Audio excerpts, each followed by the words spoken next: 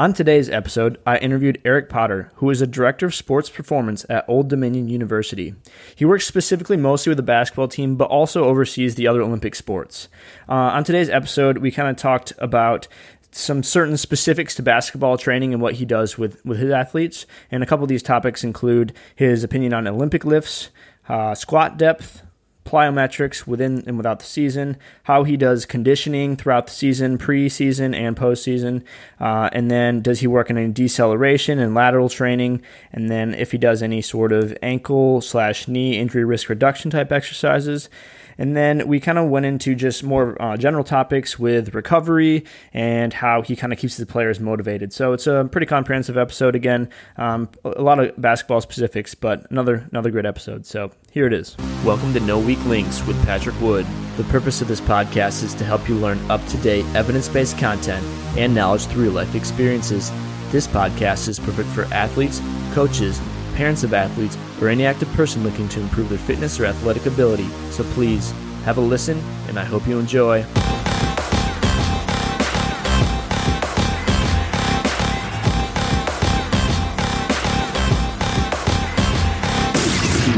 Welcome to No Weak Links. I am Patrick Wood, your host, and today I have on Eric Potter, who is the director of sports performance at Old Dominion University. So he has some background working with basketball, and so today we're going to talk a little bit about basketball specifically, but then a little bit also kind of about being that director of sports performance and what that entails. So thanks for being on, Eric.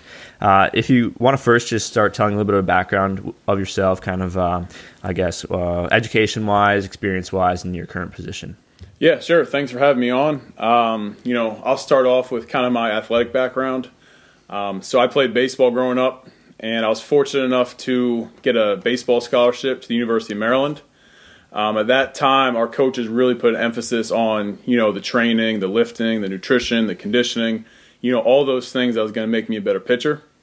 So I really took a liking to that and really started investing a lot of time into learning about all those different types of things. My degree at the University of Maryland was in kinesiology. So a lot of the coursework I did was in kind of those same things, how the body moves, what you need to do, for your body to perform optimally. I played baseball for 4 years there. After I graduated, again, I was lucky enough to get drafted by the Oakland Athletics. So I played parts of 2 seasons with Oakland A's. And then I kind of realized, I wasn't going to be a Major League Baseball player. So at that time, I was like, I need to get a real job. I had my college degree, and so I started in the personal training world.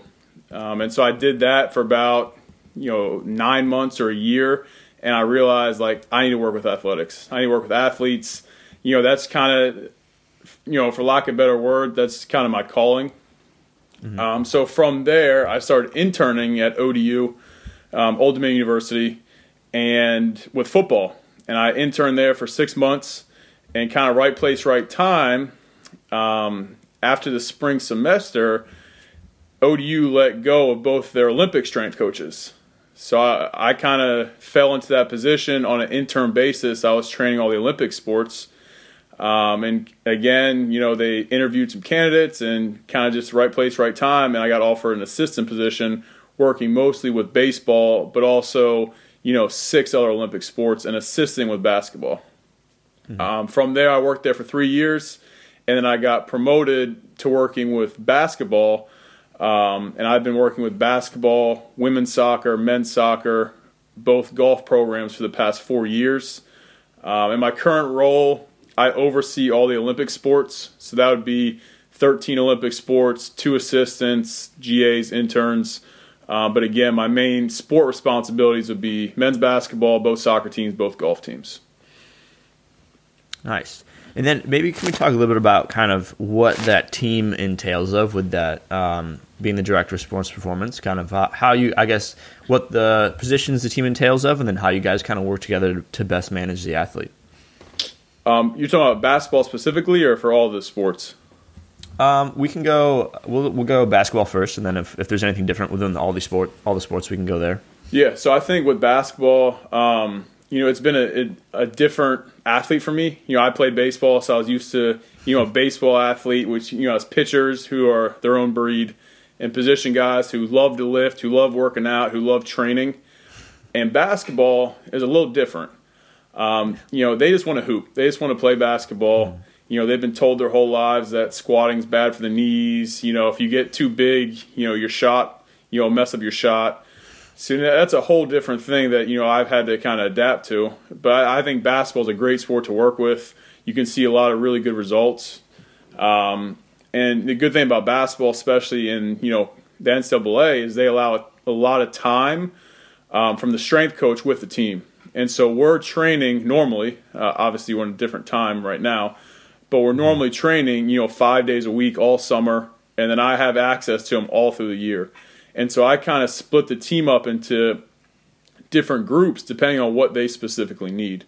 And, every year it changes, but for the most part, we normally have at least 3/4 of the guys that just need to get bigger and stronger.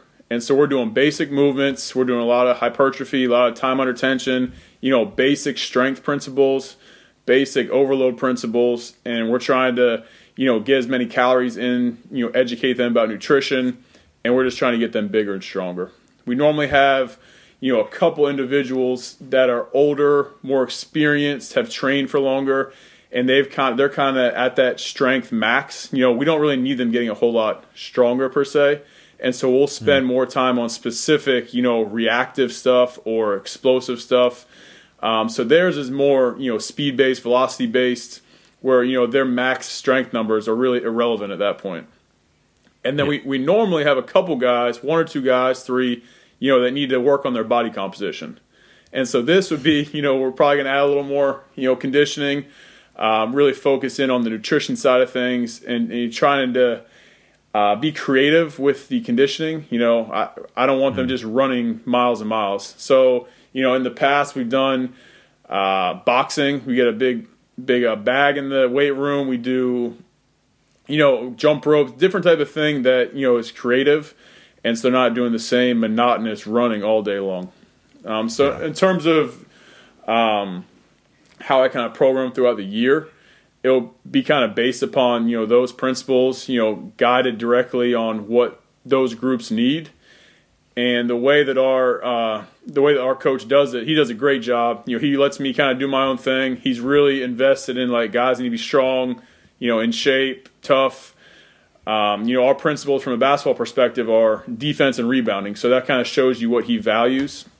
But we'll lift after practice, once we get the preseason, once we get during the season. So that's something that I always have to account for when planning lifts. And so that's just a different variable, as we get into the season that, I have to think about. Obviously, if there's a 3-hour practice, we're not going to spend a whole lot of time doing, a lot of speed stuff or extensive plyos during lifts. And then during the season, he makes a priority. Recovery is very important. And then obviously lifting, 1 to 2 times a week to keep our strength. Yep. I guess we'll kind of go into some different specifics, just questions I have that I've heard differences with basketball, and kind of see your opinions on this and how you use them. So I guess the first one, especially with the longer, lankier guys, do you use Olympic lifts? And if so, what's your opinion on that with that type of athlete? Olympic lifts, I personally love. Cleaning is probably my favorite movement to do personally. And I do it with some other sports, women's soccer, that's one of our main, maximal tests. With other sports in the past, I've used it also. But with basketball, I do not program Olympic lifts with the guys for a couple reasons. One, like I mentioned, a couple minutes ago, we lift after practice basically, 7 or 8 months during the year. And so I don't think it makes a whole lot of sense to, try to program an Olympic lift after a 2 or 3 hour practice. Two, the risk versus reward just isn't worth it to me. Most of my guys are super twitchy, fast twitch guys anyway. Power is not the quality that I'm really chasing. We have 2 or 3 guys over 40, 41-inch verts. Why am I going to train, Olympic lifts to increase, power per se, when I think, a lot, they can't touch their toes or they can't do a single leg squat. I think that might have a lot more value. And then I think just the our coach has a lot of team lifts, full team lifts. And, I just think it's worked better for me. I just think it'd be very challenging for myself and with, kind of the setup we have to try to teach and cue properly, with a group of 15 guys in there at the same time. And so I love Olympic lifts. I think they have value for some populations. I have nothing against them. Just with my guys, right now, we do not use Olympic lifts. Yeah, that makes sense. I mean, that's kind of what I've heard as well, especially for that population. What about the other thing? I guess we'll talk about kind of the same sort of thing for that particular athlete. What about squat depth? What is your take on that? With are you trying to get your guys to get 90? Just trying to get them to get more realistic angle to a jump? I guess your opinion on that. I personally think that any movement should be done in the full range of motion. I think there's some circumstances. Again, you have guys that are super strong, and we're working on different power reactive. You're doing half squats or whatever, partial squat. That's great. But for most of my team, basically 90% of the time, we're doing full range of motion for every exercise we do. If we're doing a bench press, we're going all the way down to our chest. If we're doing a pull-up, we're going arms locked to the bottom, chin above the bar. If we're doing a squat, we're going as low as they can. Ideally, hip below the knee joint. We will use the squat wedges a lot. Kind of take the ankle mobility out of the question a little bit, and should help the guys get in deeper ranges of motion. But I think you want to expose the athlete, to the full range of motion that they might be, facing in competition. And so I think you load it appropriately, make sure they have control doing it. But I think everything, squats, a lot of single leg stuff we do is that front foot elevated. Bulgarian split squats is that full range of motion.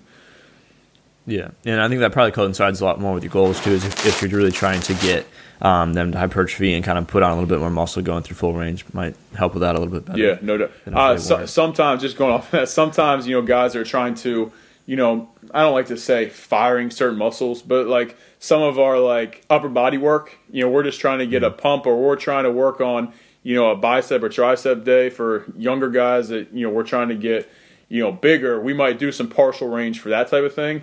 But a lot of the main movements, we're doing full range of motion. Yeah, okay. I guess the next thing would be so basketball players are jumping constantly during practice. It's part of their sport. It's important for their sport. But what about plyometrics within their training? Do you like to do that out of season, in season? Do you incorporate it at all? What's your opinion on those, I guess? Yeah, plyometrics, I think, have a lot of value. And, the way our normal year would look would be, we finish the year in, March, hopefully April, whatever that may be. And then they have a couple weeks off. And then that whole spring training block, which is normally 3 weeks or so, we'll spend all our time doing landing mechanics.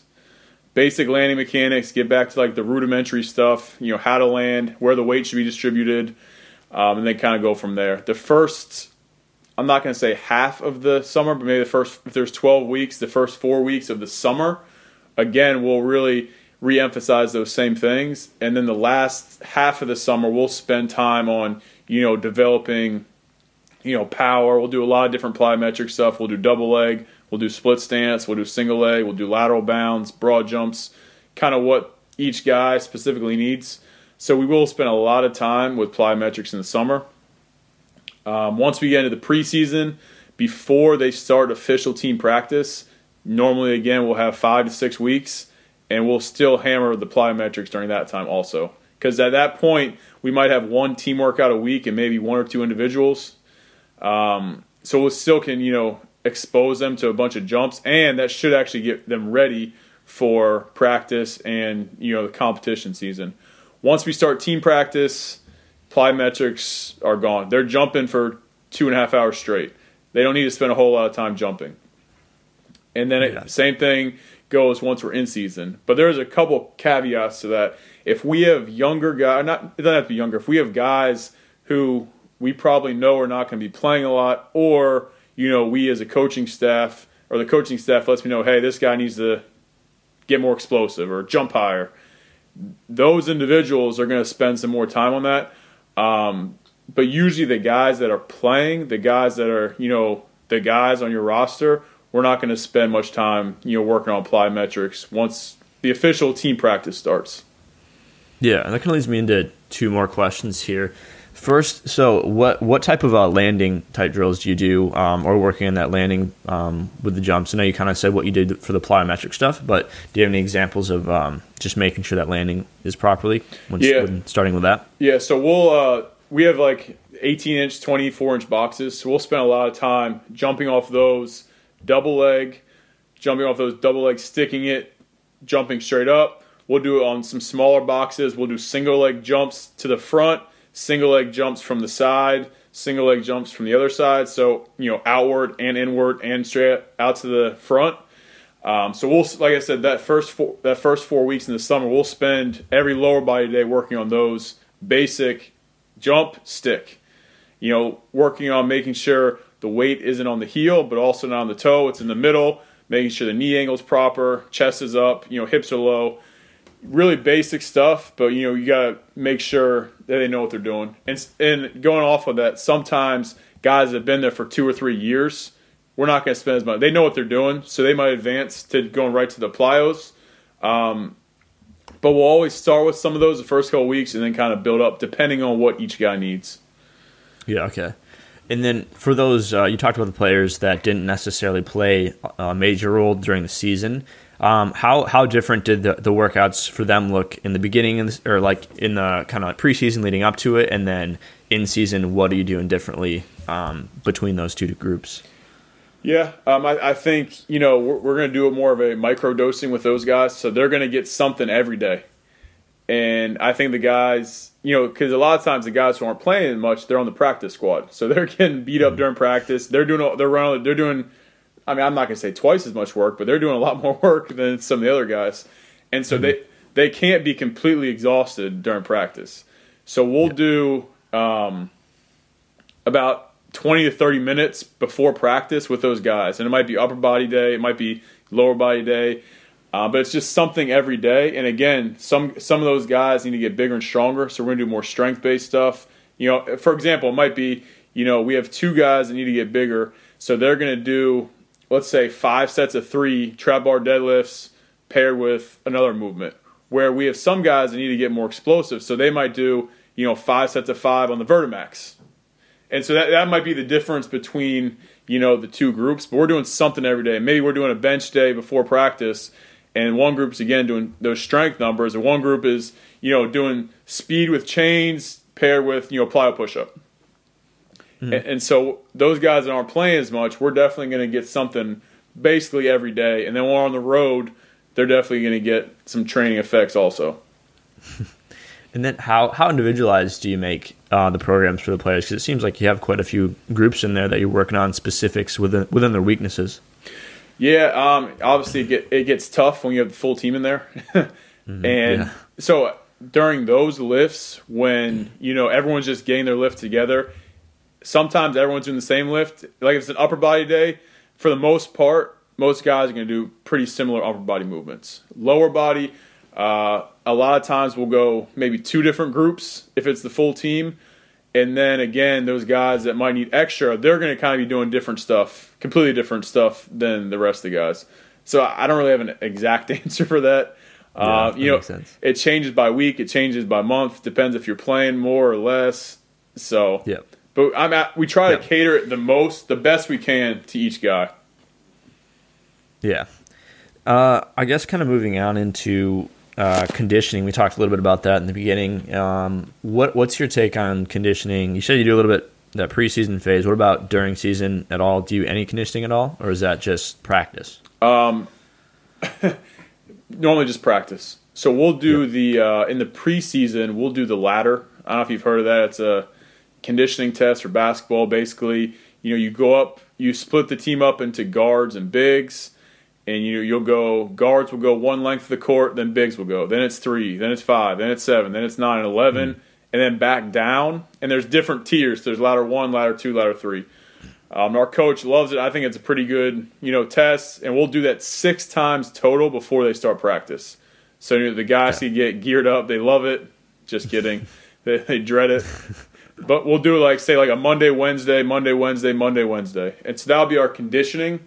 And then once, team practice starts, there's really no conditioning. Our coach does a really good job, though, of adding conditioning when needed.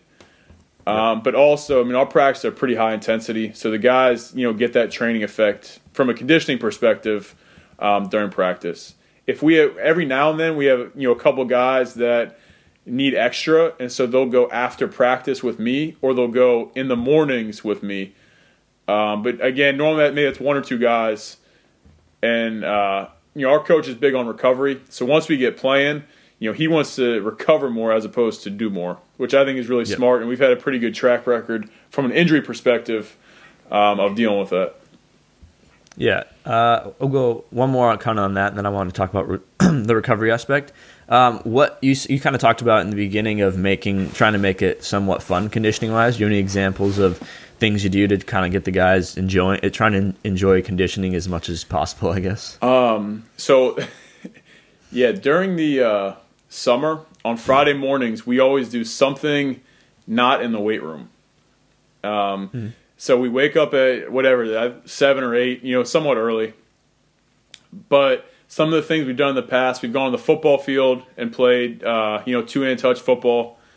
We've gone to the football field, done sled pushes, races.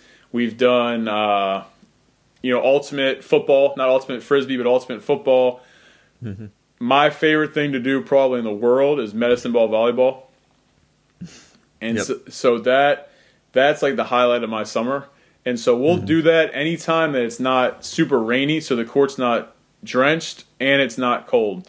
So in a good year, we'll get 6 to 8 mid-ball volleyball games in on that Friday. Last summer, actually, I pulled out dodgeball a couple times. And, I played with them, and you don't realize you actually get a pretty good workout if you're doing it right. Yeah. You're moving, and, it's great.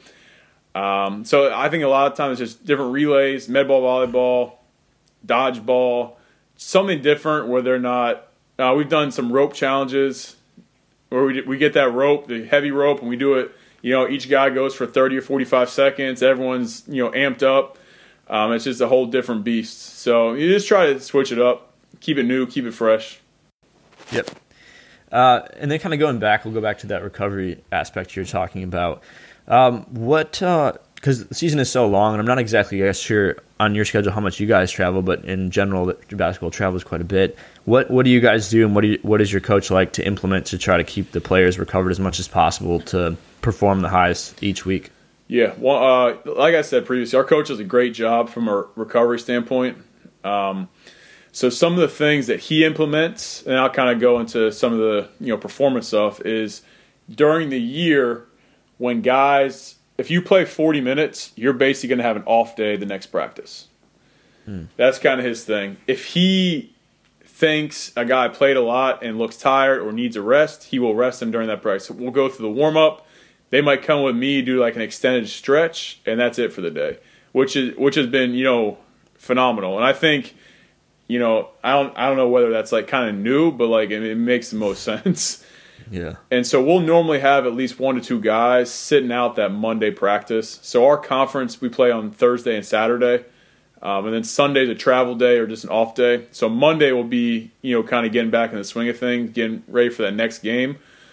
So a lot of times we'll have a lighter practice on that Monday, and 1 or 2 or 3 guys will have basically off, which is huge. Another thing that we implemented 2 years ago was massages every 2 weeks.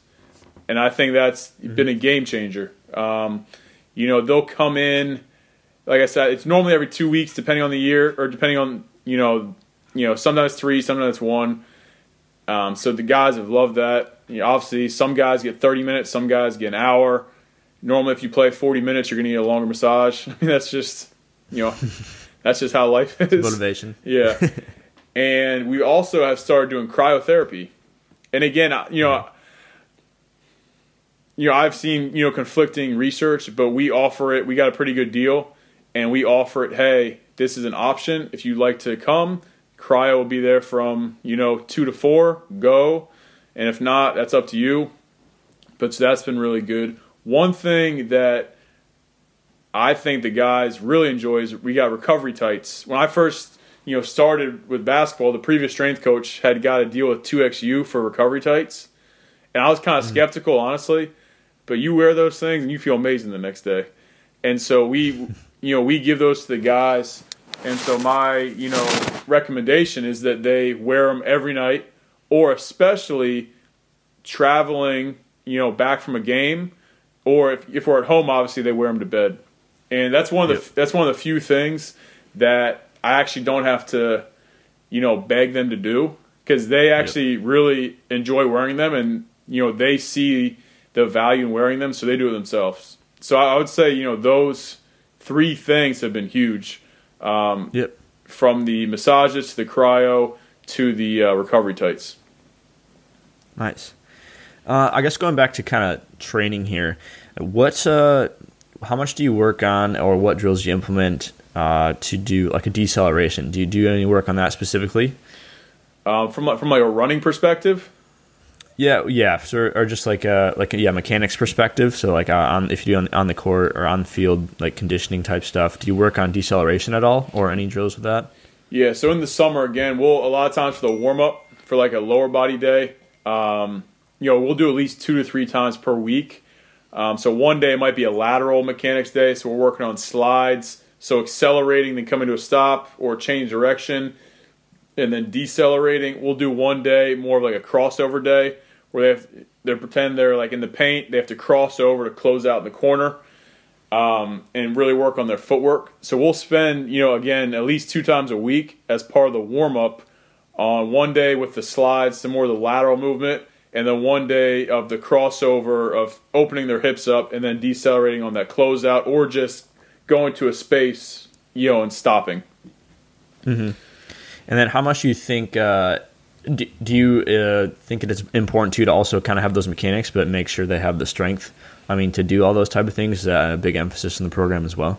Yeah, I think, I think we all know it goes hand in hand. The athletes who are more poor in their deceleration and their mechanics when they're moving are the ones who are tighter and also who are weaker.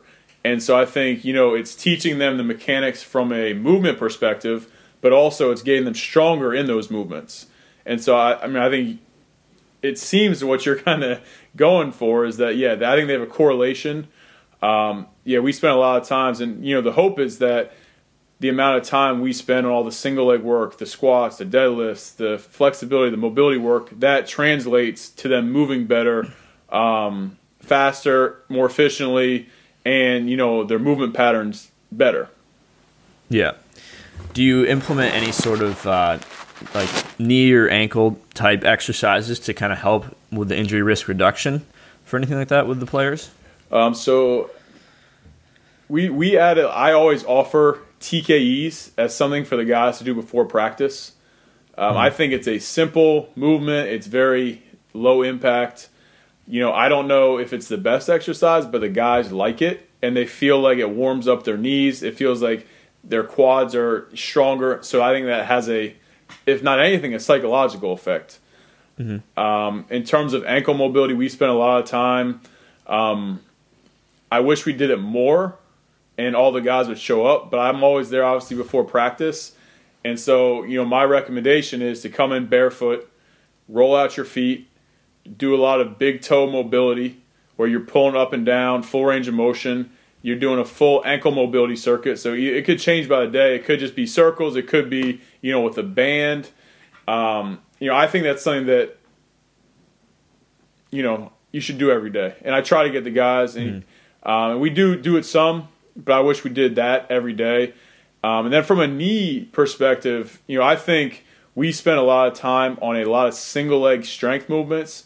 And so the way I like to program is, we'll do our front squat. I like front squats. We'll do our, trap bar deadlifts. We'll try to load those up.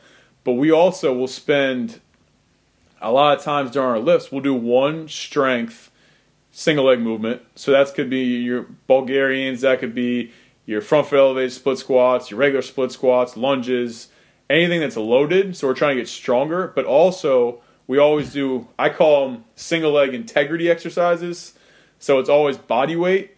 And they're doing as slow as they can, controlled, make sure the knee doesn't go all sorts of crazy, in that full range of motion. So we're doing pistol squats, we're doing single leg squats, we're doing skater squats.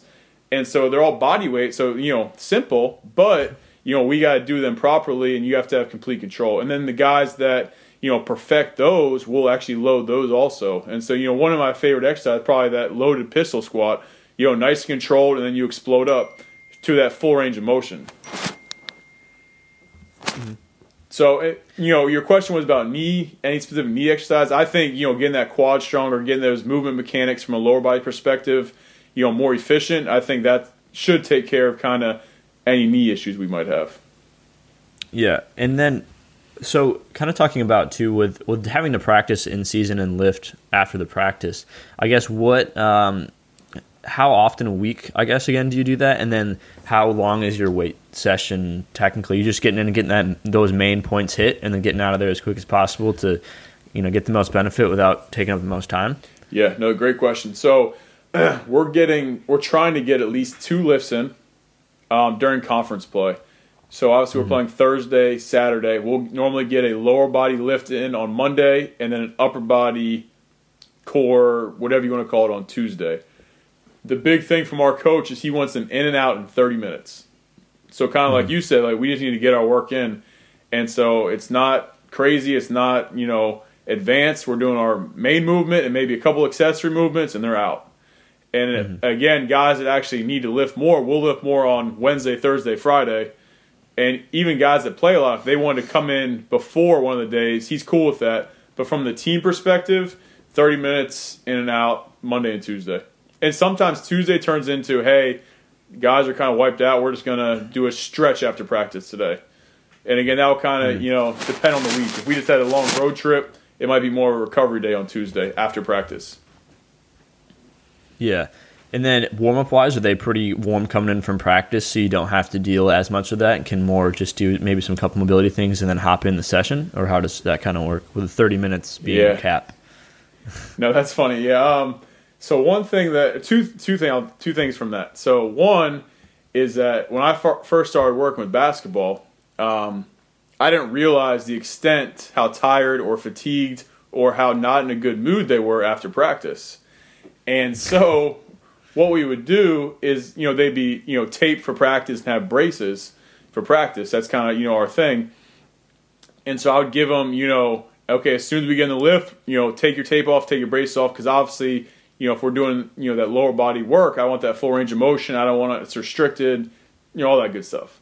But then what it turned into was 5 to 10 minutes of just nonsense, just complaining about practice, complaining about getting yelled at, not wanting to do anything. And so, 10 minutes out of lift time, we're already taken up. So one of the better things I've done is we don't do that anymore. So as soon as practice is done, everyone gets some water real quick, chugs, some Gatorade, and we get right into practice. And so I think that's one thing that's made it more efficient. And I think the coach has thought that's a good idea because, it's annoying sometimes when you're just watching guys take forever to get their tape or braces off. Yeah. Sorry, you can keep going. Oh, no, that's it. Okay. I guess what about working with the injured players coming back off of an injury? How much are you involved in that, and then what kind of is your role? Yeah, I'm definitely, involved, pretty extensively. Our athletic trainer does a good job, and if guys are coming back from an injury, we talk every day. And, sometimes, he'll be doing stuff with him before practice and then me during practice. But, we're talking every day and figuring out what the best protocol is for that person moving forward. So, we have good communication, and, we both kind of work together on trying to figure out, how to get that athlete back on the court. Mm-hmm. And then do you do, you try to get them in doing as much work as they can while they're still injured during the rehab, or do you guys kind of incorporate the rehab into a lift at all, or how does that kind of work? Yeah, both. I mean, sometimes, we've had, knock on wood, we've had one ACL in the 4 years that I've, been with basketball, and it was a shame because he's one of the stronger individuals, but, sometimes that just happens. But so with him, he's going to do a lot of stuff from a rehab perspective with, the athletic trainer, and then he'll also do stuff with me from a strength perspective. And then some days we'll both be working with him on, say we're progressing to our single leg strength movements. The athletic trainer will be in there, I'll be in there. We'll both, be double teaming, making sure he's doing things right and, progressing appropriately. Mm-hmm. I guess also with the athletes now, and so a big new thing now is tech. How much data monitoring do you use? Do you use any data monitoring? Is there anything specific that you found beneficial or anything like that? Our coach is kind of old school, and a lot of the heart rate monitoring and the GPS monitoring he might not care that much for. So we haven't done a whole lot from that perspective. We used to have Sparta Science a couple years ago, which I thought was good. We're looking at maybe a different type of force plate technology this year that we can use more frequently, unilateral, so we can measure the difference between the two legs, and then also peak output. But like I said, we're looking for something more frequently, maybe every day, every other day, to keep a constant monitoring of where they're at. And then one thing that we started to do last year, and we're going to pick it up, is from a sleep perspective. We don't have the capability to get all the guys like Oura rings or any of that, other technology, but we're going to do more of a questionnaire from a fatigue perspective, a hours of sleep perspective, how sore they are, and then use that and put it in a database and create scores for them. Nothing crazy, but something a little more data driven. And the guys did it. We did the sleep stuff last year, and the guys I think did a pretty good job. If they slept 4 hours, they'd say I slept 4 hours. So at least they're being honest. I mean, that's the biggest thing. I don't want them telling me they slept 10 and then they only slept 4. So our sleep habits need to improve a lot, but I think it was a good start. And I think their honest responses should help paint a clearer picture moving forward. Yeah. Did you use any other questions within the questionnaire, or was it mainly just kind of working on that sleep? So sleep, soreness, those are the two big things. Basically how they felt at 1 to 5, and then sleep was hours of sleep. Do you find that pretty beneficial, or do you just having a conversation? Do you still prefer over that, or just a combination of them? I think a combination of them. I think still talking to them every day. Hey, how you feeling? Oh, I'm really sore. Or I feel great. I think that has a lot of value because they feel like you're taking, an interest in them and you're caring about, how they feel. And, sometimes as coaches, you don't always feel like asking them how they feel every day. But I think from an athlete perspective, if they're fully invested in getting better, I think they appreciate that. But then also from a monitoring thing, I think it's cool seeing, hey, this guy slept 8 hours, 6 hours, 8 hours, 4. Okay, you slept 4. What's going on, man? Is everything okay? Blah, blah, blah. And so I think both in the combination, has a pretty large effect when you don't have access, to, some more expensive technology. Yep. And then what if it is mid-season or just where they're kind of worn down, or just, I guess, in general, any time throughout the season, if players come in kind of unmotivated after practice, they just got yelled at, what would you say to a player that comes in kind of unmotivated to really try and get them to, give all they have every single rep? Yeah, no, I think that's, one of the bigger struggles in my position. And so I think I always try to stay positive and let them know that, what we're doing is going to have a positive benefit on their performance. And so, I think my first couple of years, sometimes I used it as like, come on, man, like, are you serious? And it wasn't as, if you're an athlete, like, why does this guy attack me? Like, if he's going to attack me, like, I'm not going to give my full effort. So trying to be more, all right, okay, so let's go. Obviously, we know, you had a tough practice. We had a tough practice, but, I need 30 minutes. We have 4 movements. We have whatever it is. We need to attack this, finish out the day. We know this is going to help us for the next day, for the rest of the year. And, try to show them or provide them, why this is important, why they should, try to dig deep for that next 20, 30 minutes and then kind of go from there. And that's kind of one thing that I think is for myself, it would have been beneficial, but I want to see your take on it of explaining to players why you're doing this, even like a little bit scientifically as well. Whereas some guys are going to buy into that and be like, oh, that makes sense. Whereas some guys are like, shut up and just tell me what to do. So kind of where's your in between on that, or do you have an in between on that of like, here guys, this is what we're doing today, this is why we're doing it, and then you go into it? So I normally will explain, what we're doing, and then for new exercises or for certain exercises, I'll explain briefly, why we're doing that. For some of the other athletes that I know, need a deeper understanding, they need to know why they're doing it. A lot of times I'll go to them individually and explain it. Because, like you said, I know sometimes if I start going into the science of the different body parts and, this study, like some guy they're going to be like, okay, shut up, dude. Like, we don't care. I don't want to lift anyway. Now you're telling me about science. That's the last thing I want to hear. And so I think, and for everything, from my coaching perspective, I think try to keep it as simple as possible. And then if they ask questions, that's when you dig deeper. You dive deeper into why you're doing certain things. I think you always have the rationale, but you don't always have to pull it out immediately because then you might lose some of your athletes. You can always tell more to certain athletes, but when you start talking and yapping and you can see their eyes just glaze over, like you've lost that athlete for the time being. So, yep.